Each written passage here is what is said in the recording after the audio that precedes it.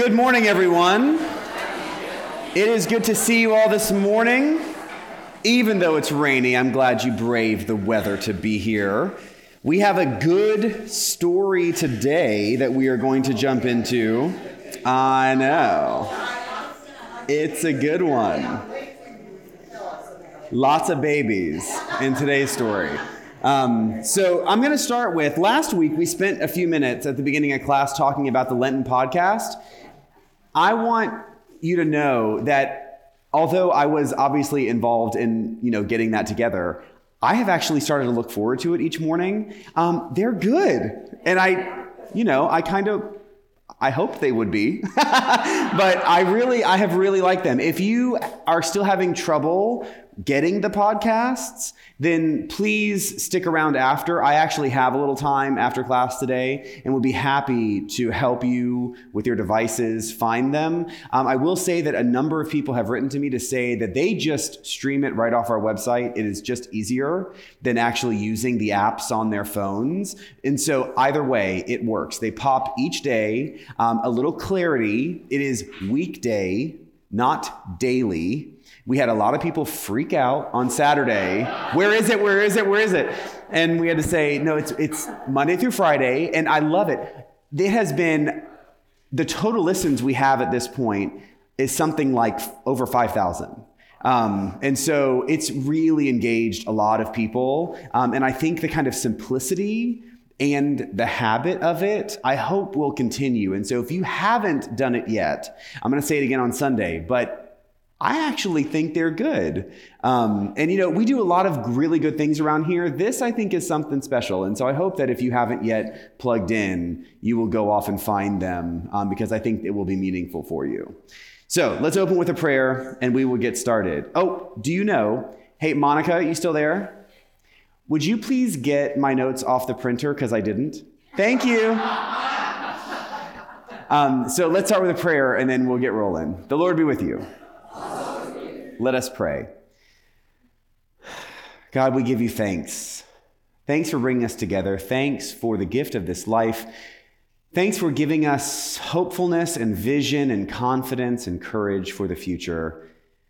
We ask that even though we face so many wonky things in our news and in our world today, that we keep our eyes focused on you.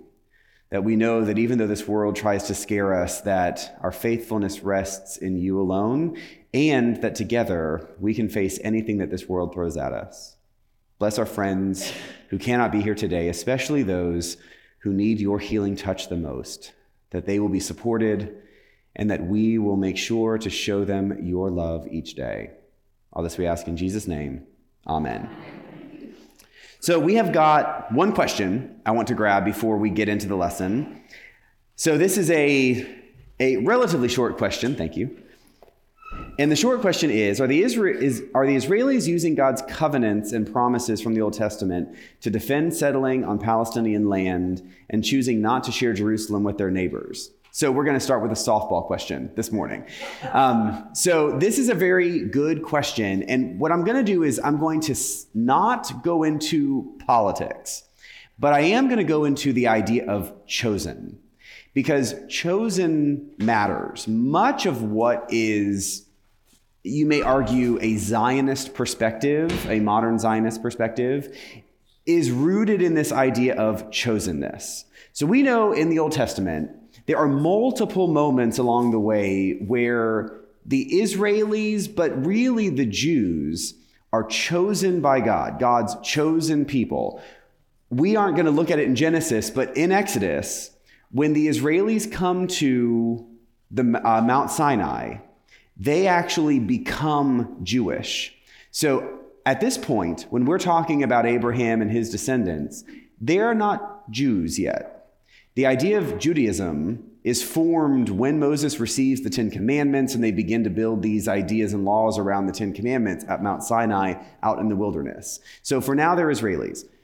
Fast forward, what has happened in Israel in the modern age is something that is rooted in this idea that God chose the Jewish people somehow separately from any other people. And that chosenness gives them some kind of identity that is at least different, but for many, better or special or privileged or whatever words you want to use.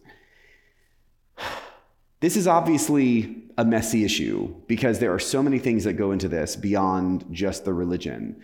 But what Jesus does in the New Testament is he wrestles with this idea of chosenness.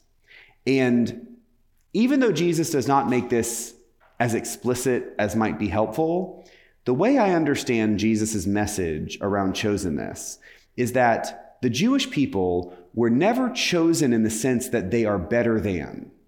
They were chosen in the sense that they became the vehicle or the mouthpiece or the hands and feet of God in the world in order to bring everyone to God.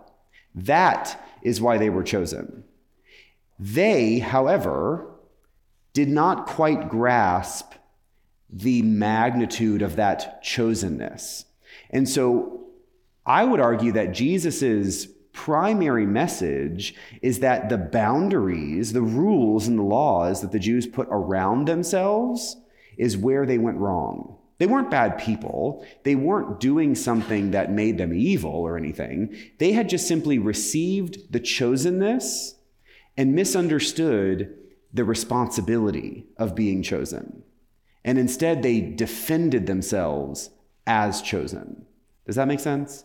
And so Jesus said, hey, listen, God's real and God has come to you and God has given you a true word and way to be in relationship with him, but you've got to bring everyone else in. And so fast forward to Jesus's ultimate resurrection ascension, his followers take that idea out of Jerusalem. If we look at Acts of the Apostles, which of course we did, Peter is really committed to the Jewish people in Jerusalem and around Jerusalem. Paul's the one that sort of says, I'm done with the Jews. We're going to leave Jerusalem and we're going to go out and we're going to tell everyone else what Jesus has brought because the Jews are just not getting it. Now, we, 2,000 years later, need to be sensitive with that kind of historic perspective because it's very easy to be anti-Semitic as we discuss what is ultimately Christian evangelism and inclusion. And by the way, Christians are not really good at inclusion. Okay? I mean, we have all had plenty of experiences in churches that are absolutely exclusive. That's just not what this is. Being chosen means you've got a responsibility. And if you don't take that responsibility seriously, you're not living into or living up to what God is really hoping we will do. So, all of that is to say, when you look at modern Israel, they are using chosenness in a way that I think harkens back to some of the mistakes of the past. That it is a boundary and an exclusion that we've sort of figured out throughout history is not really the way that God wants things done. But if we as Christians have inherited that chosenness, not perhaps the way that the Jews are chosen, but in a similar sense, we have kind of figured something out, which makes us a bit better or more privileged, and therefore we get something that other people don't get.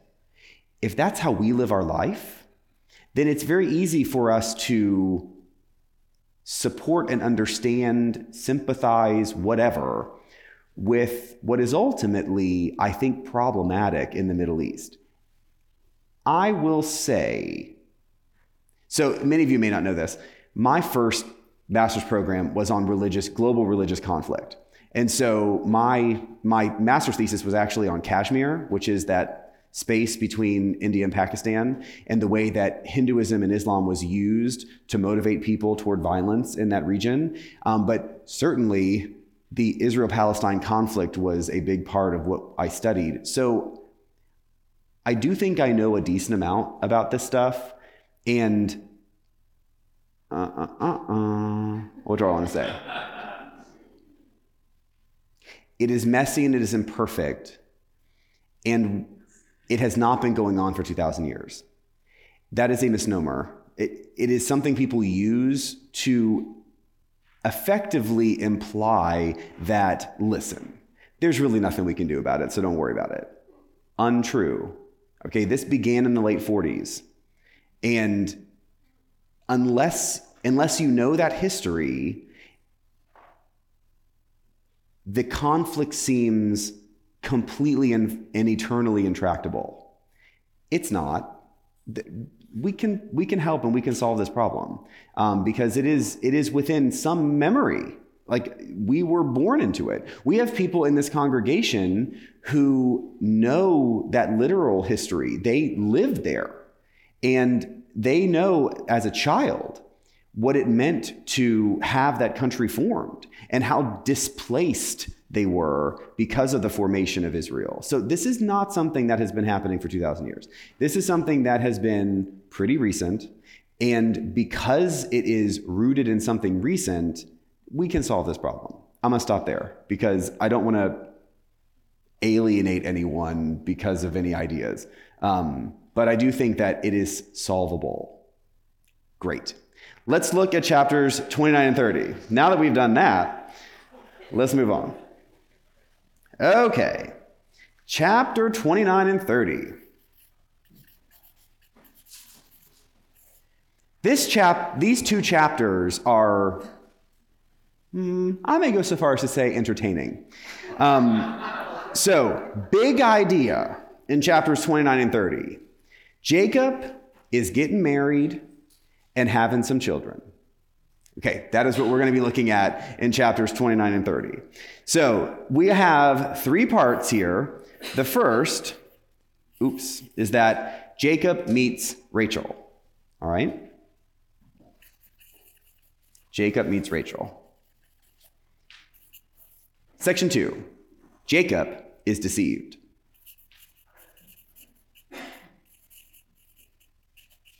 Jacob is deceived. Section 3, barrenness, then babies. That's what I'm calling it. Okay. Barrenness, then babies. Okay. Let's start with Jacob meeting Rachel. Turn to chapter 29, verse 10. Chapter 29, verse 10. Oh, I'm sorry. Before you keep turning, 29:10. I hope that you all picked up some of these handouts. If you didn't, then they are at the doors on your way out. This is a little family tree for Jacob. So are there a lot of people who didn't get it? Anyone? No? Okay, good. So grab one on your way out. This is just meant to be a helpful image. You know, some of us are visual, and it's nice to see a little family tree. It makes things a little clearer. So grab one on your way out. We're going to start with chapter 29, verse 10. A continuation from last week. Jacob is on his journey, right? He stopped and he had his little ladder moment, and then he's gone on to where Laban lives. Verse 29:10. Now when Jacob saw Rachel, the daughter of his mother's brother Laban, and the sheep of his mother's brother Laban, Jacob went up and rolled the stone from the well's mouth, watered the flock of his mother's brother Laban. Then Jacob kissed Rachel and wept aloud, and Jacob told Rachel that he was his father's kinsman and that he was Rebekah's son, and she ran and told her father. This moment is meant to echo what happened way back a generation earlier when Abraham sent his servant out to find a wife for his son Isaac, right? He has come all the way and he finds himself at the well, just like the servant did. And then here comes a flock, and Jacob has this moment at the well, and then Rachel walks up and he sees Rachel and he's overwhelmed and he shows off, and then he gives Rachel a kiss and she gets real excited. So this moment is more dramatic than most moments in the Bible. Jacob's really overcome with emotion here. He weeps, right? This is interesting because we have an odd dynamic here with Jacob. What I didn't read a few verses before verse 10, Jacob approaches the well, he sees the flocks come, and he sees the shepherds come, and he begins to tell the shepherds how to do their job. Remember who Jacob is. Jacob's the indoor son, right? So who is Jacob to tell the shepherds how to care for their flocks? And then not only does Jacob tell the shepherds how to do their job, but here comes a pretty girl. So what does Jacob do? Jacob single-handedly moves the rock out from in front of the well to show off to Rachel. Then he kisses Rachel. Do you think Rachel wanted to be kissed? Maybe. That's a very unusual thing to do at this point in time in ancient life, right? We're not kissing just because we think people are cute. That's improper. And then Rachel goes back to tell her dad. This is kind of like biblical toxic masculinity. I mean, there's a moment here where Jacob is really showing off. And that is kind of odd in the sense of the story, but perhaps it is in line with Jacob's character. I think that Jacob is a very dynamic character. He is multifaceted. I mean, probably the only character in the Old Testament that I think is more multifaceted than Jacob is David, where it's so dynamic and so rich. Jacob is this strange person who seems to be good sometimes, bad sometimes, weird sometimes, too prideful sometimes. And this is a moment where he's kind of a mix of all those things. So he shows off, but then he weeps. It's weird. And so Jacob is just kind of a mess at this moment. But Rachel gets real excited. Now think about Rachel. Rebecca has gone off to marry a distant kinsman. I imagine that Laban told his girls about his sister, right? They probably grew up hearing about their Aunt Rebecca. Maybe they even knew her. I doubt it, the way that numbers work, but they likely had heard about their Aunt Rebecca. She went off and had this adventure, and maybe she's still alive, maybe she's not. We have no reason to think that Laban would have known whether Rebecca lived or died, but he probably told his daughters about his sister. And so here is Rachel out doing her work and runs into her cousin. So Rebecca, her aunt, is not only alive, but here Rebecca's son has come to see them. That's kind of exciting. And so when Rachel goes and runs to tell her father, I totally get it, right? I feel like we can all be in that position where someone we knew about is all of a sudden real and alive and here. And that's very exciting. Yes, ma'am. Ready to go? So the question is, well, may I ask a bigger question? How did he prove who he was? I mean, that's a very interesting question, right? You don't have IDs. I mean, it is entirely likely that they would not have known if Rebecca actually made it, let alone got married, had kids. It's possible because there's trade going on here, and they could certainly have sent a message or they could have done something like that. So it's possible, but we don't know. In this situation, someone walks up and says, "I'm your aunt's son. Prove it." I don't know. And so, yes, is there this moment where he kind of shows the stuff that kind of proves that he is who he is? It makes me think of, one interesting question in the New Testament in Acts of the Apostles is, how do the Romans know that Paul is a Roman citizen? That's never quite answered. Paul claims his Roman citizenship in order to be tried in Rome, not tried over in the Middle East. And most scholars think that Roman citizenship would have been provable based on a thing. Maybe there's a coin or something that would not be, not paper, nothing that could be really, really damaged, but that there would have been an official thing that someone would have carried that they could have lost at any time that would have proven their citizenship. So in a sense, maybe the stuff that Rebecca took with her is unique enough to where Jacob could prove his relationship to both Laban and Rachel and Leah in the future? It's a good question. But, we are either so familiar with these stories or we take them at such face value. We often don't ask questions like this. That's a great question. Out of the wilderness, this person walks and says they're who they are. How do you know? Because not knowing for sure is very dangerous, right? They could be a deceiver. Well, he is, but they could really be harmful. And I think it's important that they would have asked for some kind of proof. All right, let's move on. Verse 15. Then Laban said to Jacob, so before we get to verse 15, obviously Jacob has gone inside. Okay, so here we are with Laban. Then Laban said to Jacob, because you are my kinsman, should you therefore serve me for nothing? Tell me, what shall your wages be? Now Laban had 2 daughters. The name of the elder was Leah, and the name of the younger was Rachel. Leah's eyes were lovely, and Rachel was graceful and beautiful.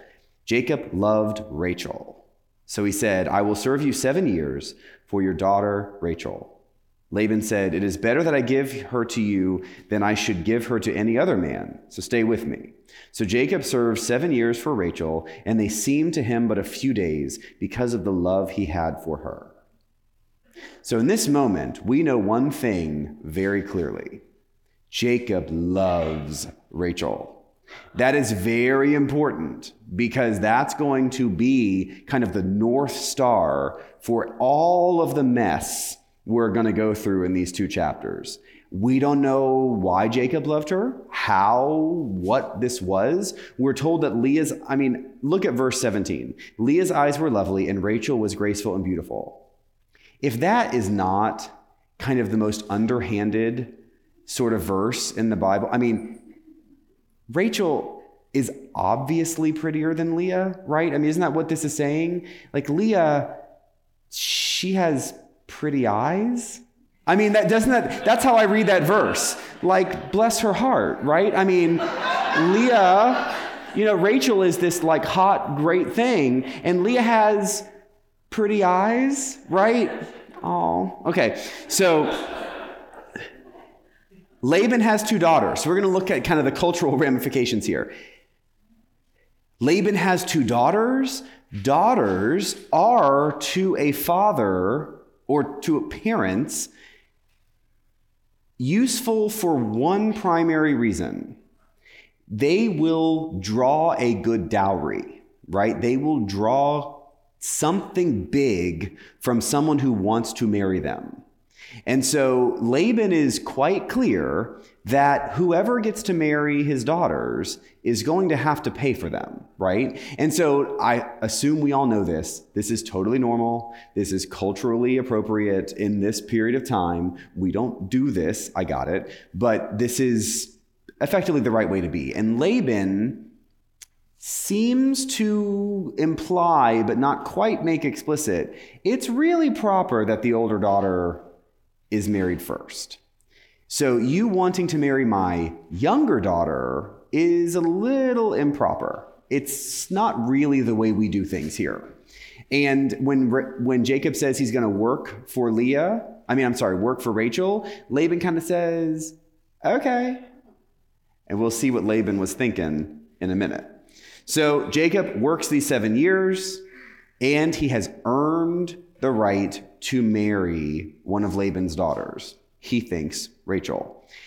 The 7 years of work goes by like a flash because he loves Rachel. That is so sweet. There is something very romantic about this story that is so unbiblical. It's very, you really don't see this kind of stuff in the Bible. This is a unique moment where his love for her makes 7 years fly by. Okay, it's a little unusual. The 7 years of work seems to indicate that Jacob doesn't actually have stuff. He doesn't have money. We know he doesn't have flocks or anything like that because he traveled by himself. So his 7 years of work is actually building up savings to pay for Rachel. That is the point of the 7 years of work. But we know what's coming up.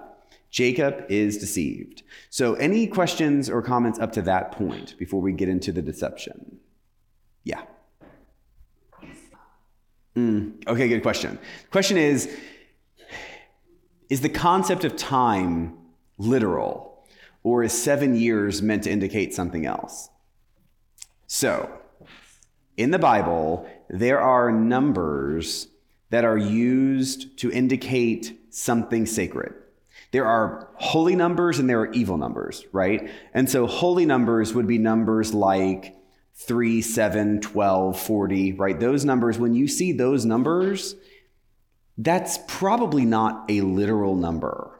That's really meant to be heard as something sacred. In this case, we don't have any reason to think 7 years wouldn't be actually 7 years. However, it is 7. And so perhaps there is an implication here that he worked a certain number of years that is kind of a sacred number of years. It could be that Laban chose 7 and it was actually 7, and he chose 7 because that's a holy number. It could also mean that it was a long time. But by saying 7, the storyteller is really implying that it was something sacred and holy. So maybe it wasn't literally 7 years, but it was a long time, and 7 makes it a very good amount of time, a sacred amount of time. We don't know. Any other questions or thoughts? Okay. Good question.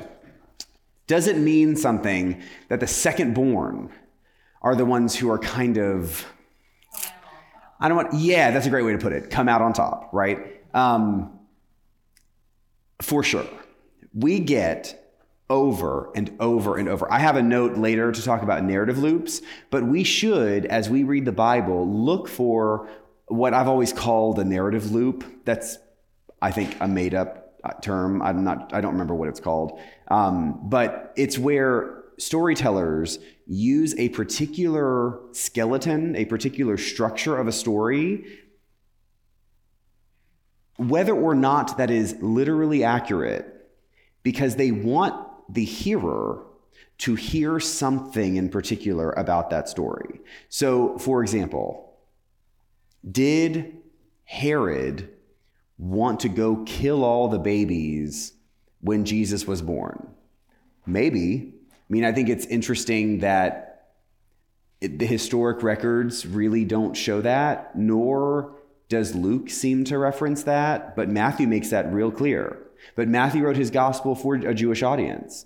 So a Jewish audience, when they hear the story of a big scary king wants to kill all the babies, and that baby was saved from that infanticide for a good purpose, what do they hear? They don't hear, wow, Jesus is great. No, they hear, Jesus is the new Moses. That's what they hear. That kind of narrative loop is used all the time.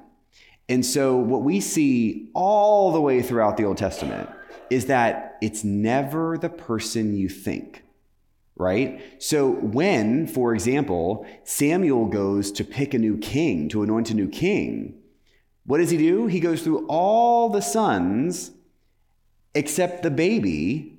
And where's the baby? He's not even there to present himself. He's out in the field tending the flocks. Will bring him to me. Oh, he's the one. That's King David. Over and over and over again, it's not the person you expect. And that's really critically important. And the New Testament picks up this idea in a theological sense.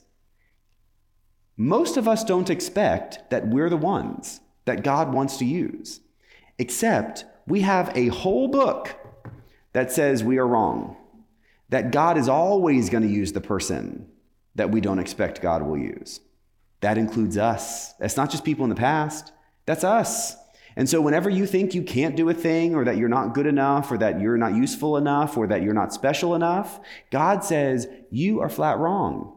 You have gifts, and you are chosen just as much as someone who may appear to be more gifted, because God over and over and over again uses the people you don't expect to do the stuff that God wants done. The first shall be last, and the last shall be first. You know, we're going to get it in the next generation too, right? Joseph. He's not the one God's supposed to use. It's supposed to be Reuben. We'll get there. But that's not what happens. Okay. Let's go on to Jacob's being deceived. Verse 21. Jacob said to Laban, "Give me my wife that I may go into her, for my time is completed." So Laban gathered together all the people of the place and made a feast. But in the evening, he took his daughter Leah and brought her to Jacob, and he went into her. Laban gave his maid Zilpah to his daughter Leah to be her maid. When morning came, it was Leah. And Jacob said to Laban, "What is this you have done to me? Did I not serve you well for Rachel? Why then have you deceived me?" So as we look at this scene, my first reaction is karma, right? I mean, Jacob got what he deserved. He got deceived after he had deceived multiple people to try and get ahead, to get where he was supposed to go. Jacob gets deceived. Let's talk, though, about Laban.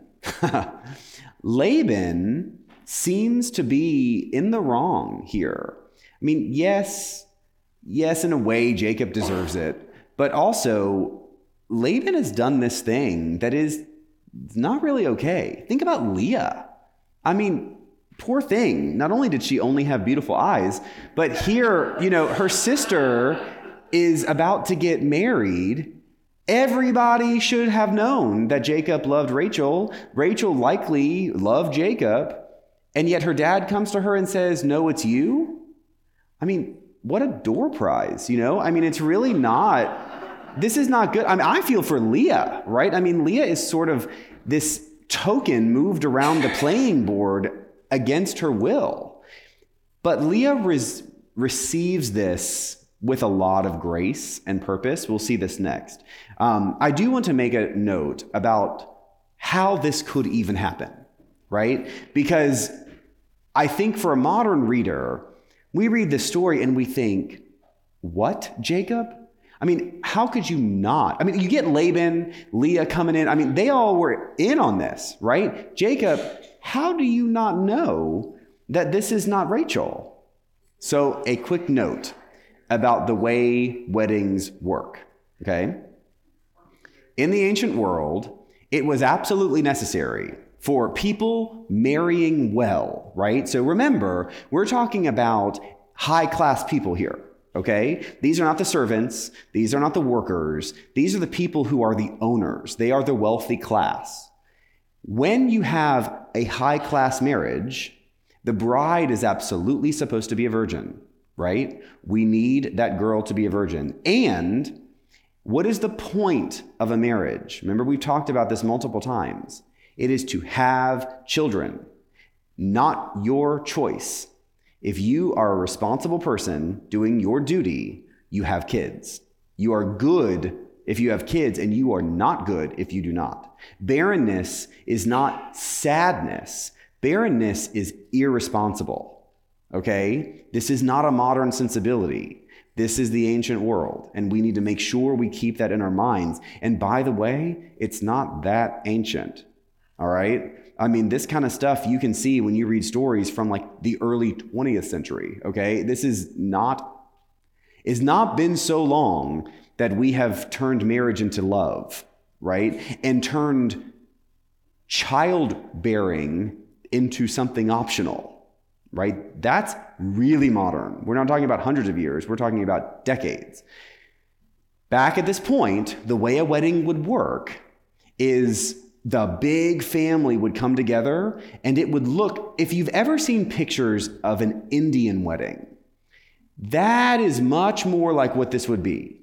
Big party with tons of people, and the bride and groom, they're not hugging on each other and standing next to each other. They're being carried in. They are representing two ideas, right? This is not love. This is about two people having an excellent business partnership. And so because the bride would absolutely need to be a virgin, her virginity, her purity would have been on display by covering her up. She would have absolutely, in that marriage ceremony and the night of the marriage, been fully covered, because that's the implication. That's the show of her purity. So I'll put this, in addition, because a wedding is meant to be purposeful to bear children, a marriage is consummated the night of the ceremony, and it is verified. So hear me. People would have watched the consummation to verify that they are doing their job and to verify that the bride was a virgin. And I mean, they would have checked the sheets, okay? Because they're looking for a little blood. That is the point of this kind of high-class marriage, which seems a little, offensive to us, but that is the way this would have worked, because your privacy is not the ultimate good in that culture. This is a communal good, and we need to make sure you're doing your job. So it's very likely Leah would have, from the moment she was presented all the way through the consummation to where they fall asleep, totally veiled and covered. And Jacob would not have known Rachel in any physically intimate way to have been able to say, like, those aren't Rachel's legs. I mean, you know what I'm saying? I'm just saying, I mean, we kind of think like, by the time you get married, if someone showed you your spouse's knees, I mean, you probably would have been like, those aren't their knees, right? I mean, you would have known. Nah, that's not really how they know each other, right? That is an intimacy that you do not get until you are married. Otherwise, everyone is covered. And if they are sisters, it is very possible, if not likely, that they really favor each other. And so even their size, their height, their shape could have been very, very similar. So this is totally plausible that Jacob would not have known. Yes. Of course it did.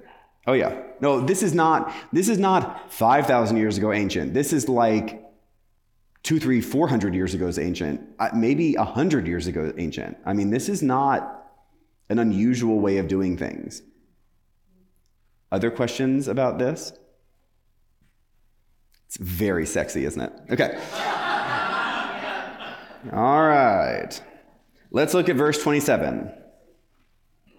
Verse 27 continues the story. Complete the week of this one. This is Laban talking.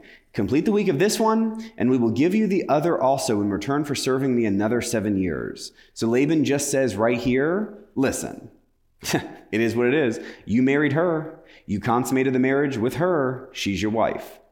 But you want the other one? 7 more years. So Jacob did so. Look at verse 28. Jacob did so and completed her week. That doesn't matter. Then Laban gave him his daughter Rachel as a wife. Laban gave his maid Bilhah to his daughter Rachel to be her maid. So Jacob went in to Rachel also, and he loved Rachel more than Leah, and he served Laban for another 7 years. So what this little passage says is that Jacob is not willing to give up on Rachel. This is a love story. And again, very unusual for the Bible that love is this primary motivator. So Jacob works another 7 years. And again, to that question, is this literal 7 or is it kind of a long time that we say 7? Whatever. But 14 years is conceivably not forever, right? I mean, that's a doable amount of time. And so again, he has nothing to offer except himself. And so Laban says, do another 7, and then you'll get daughter number 2. A quick note, the Bible never claims that polygamy is immoral. So we should just know that. There are implications around the way to do so properly, and adultery is absolutely addressed in the Bible. But this idea that Jacob would, in a sense, properly marry 2 people is completely legitimate.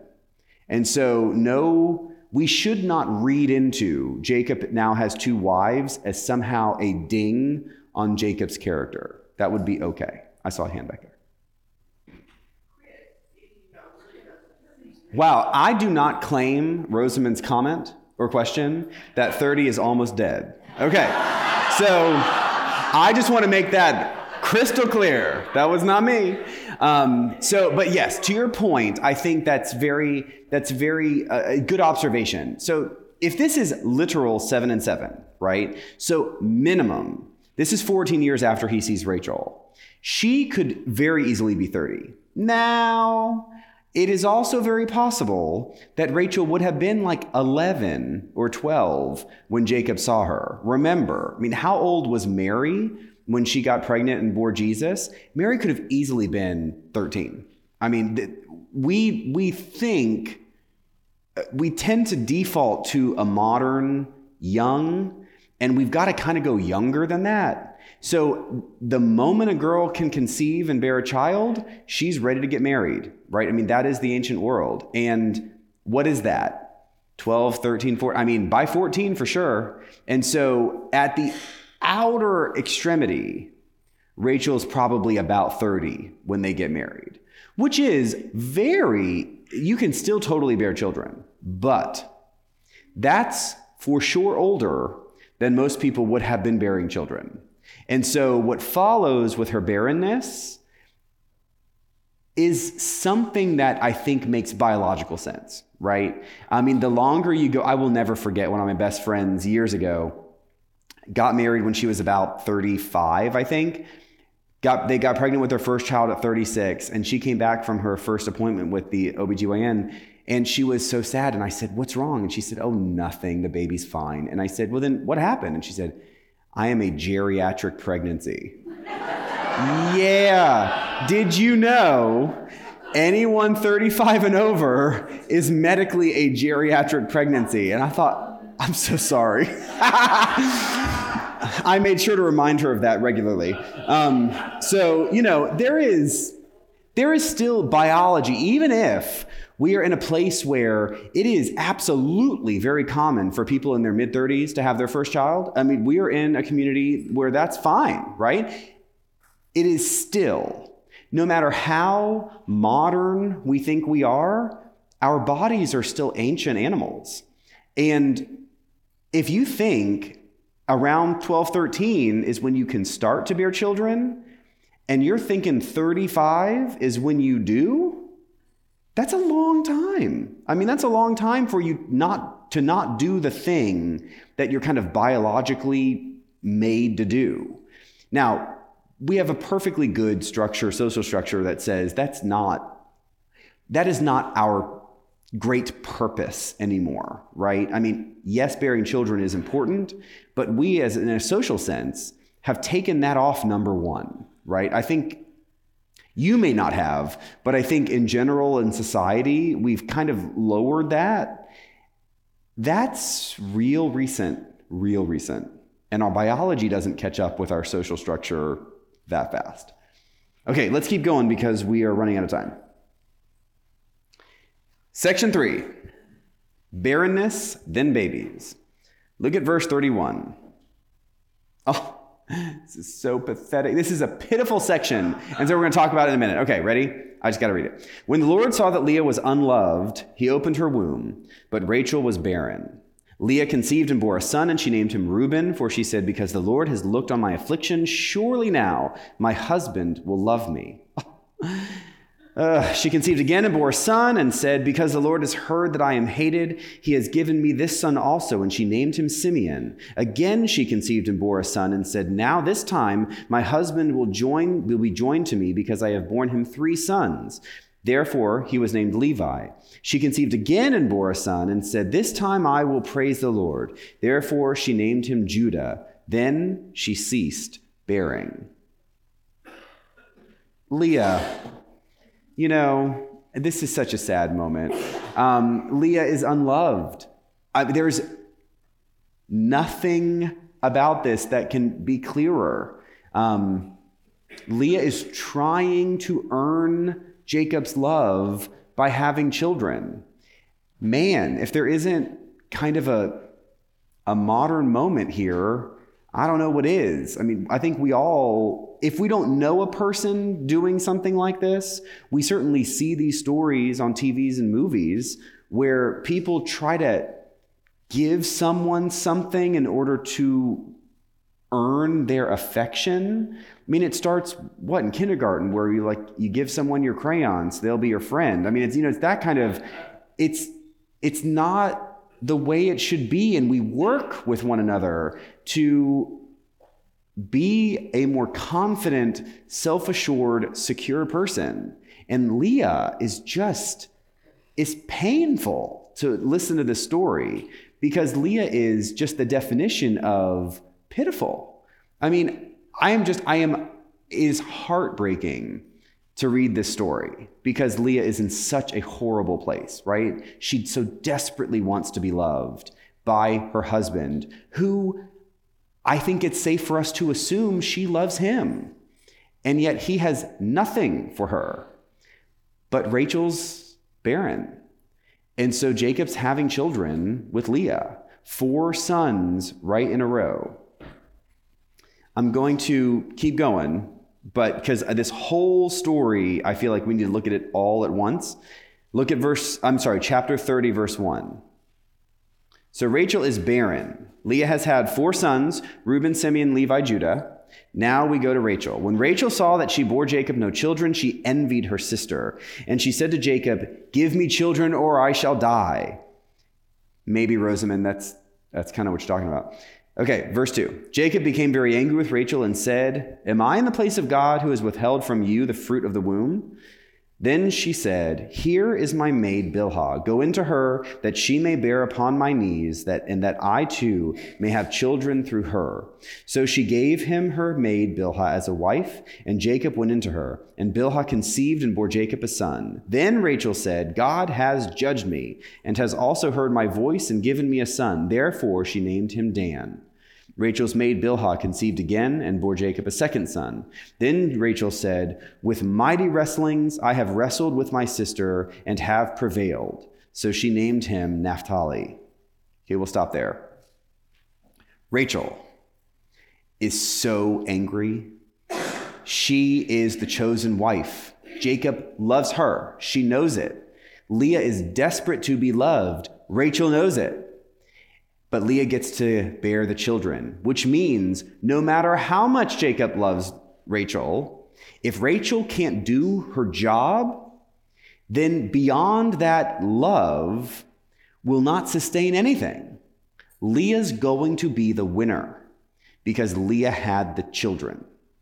And so Rachel is fuming mad, and she gives her handmaiden Bilhah as Jacob's third wife, in order for her to bear children on her behalf. What's this sound like? Come on, y'all. Who gave? Sarah, thank you. Okay, remember, narrative loops. This could absolutely be very literally true, that Jacob ends up having these 4 wives, they have these children, fine. But do not underestimate the power of the storyteller to have told a story that harkens back to the story that you've already heard, right? Sarah gives Hagar to Abraham because she is barren. Here, Rachel is barren, gives Bilhah to Jacob, and Bilhah has 2 sons, Dan and Naphtali. Let's keep going.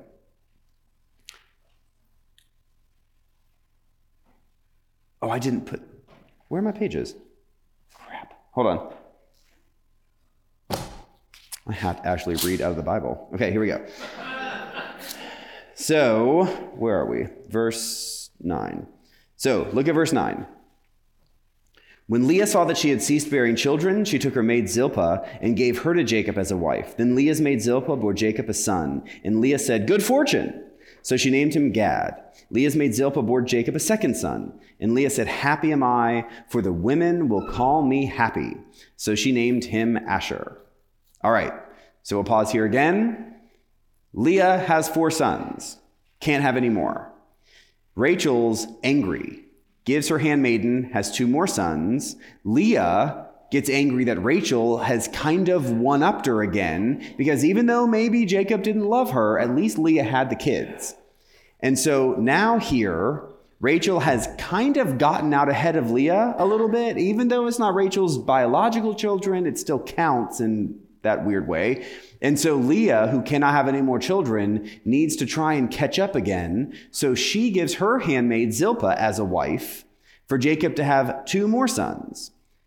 Now, Leah goes on to bear 3 more children. So her womb gets opened up again. She has 2 more sons, Issachar and Zebulun. Those are sons 5 and 6 for her. But she also then has a daughter, Dinah. We'll get to Dinah. Finally, look at verse 22. Then God remembered Rachel. And God heeded her and opened her womb. She conceived and bore a son and said, God has taken away my reproach. And she named him Joseph. So the story ends with Rachel having the first of her 2 sons. Rachel will ultimately have 2 sons, Joseph and Benjamin. What is interesting about the way this works is, again, like what we saw with Sarah, even though there was a first son or many sons, when the real wife, the first or favorite wife, has a son, the father tends to favor him. And so what this should set up in your mind, even if you know what's coming, Rachel finally has a son. Who is it? Joseph. Who's going to be the favorite? Joseph. Son number 11. Child number 12. And he's going to end up being the favorite.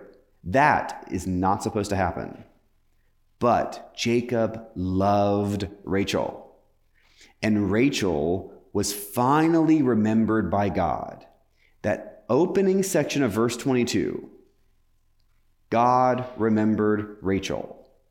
That is a kind of turn of phrase that is used over and over and over in the Bible. There is this idea in the storytelling of the Bible that God is not aloof or disconnected, but maybe God is busy. But God does not forget. God will remember. We may not be satisfied with what God is doing right now, but God is still here. God is still present, and God will remember. And God remembers Rachel, finally, and Rachel gets to bear a child. I don't want to discount. Having a child means you are now worthy. Right? You have now done what you're supposed to do. And this is one of those interesting stories where barrenness is actually not the guy's fault, right? Many, many, many times in the Bible, barrenness, almost every time in the Bible, maybe every time, I didn't check this, barrenness is always the fault of the woman. But this is one of those moments where it kind of seems like that is the case. Right? Jacob's having all these children with all these other women, so it's probably not on him. Like, he's probably okay. We can't, they couldn't check all that back then, but oftentimes barrenness could very much be the man's problem too, right? When Abraham and Sarah are barren, neither of them are having kids. So even though it's Sarah's barrenness, hey, listen, what's Abraham doing? Abraham is not having any kids either until he does. So then there is that point where it does sort of show that Abraham is okay. But for most of that time, and certainly here, there's the implication that Sarah is the one who is barren, that Leah is barren or ceases, and certainly Rachel is the barren one. And this is one of those moments in the Bible where the barrenness probably really is on the woman, because Jacob has gone off and had child after child after child after child, but not with Rachel. All right, we're almost at the end. Any question to make any of this a little clearer? Obviously, this is the beginning of a complex story. And I should note, since I don't see hands, that Jacob bears the 12 sons that will become the patriarchs of the 12 tribes of Israel. So these men, these sons, really will matter to the story for a long time. This ripples throughout the entire Old Testament. Each of these sons has a little bit of a character, has a little bit of a something that defines their line, that then defines their tribe in a way that will impact how Israel forms and functions long term for hundreds and hundreds and hundreds of years. A reminder, if you did not pick up one of these little images, grab one on your way out. It's easy to stick in your Bible so that it's a little easy to see who comes from whom. Time's up. Sorry. Have a great week.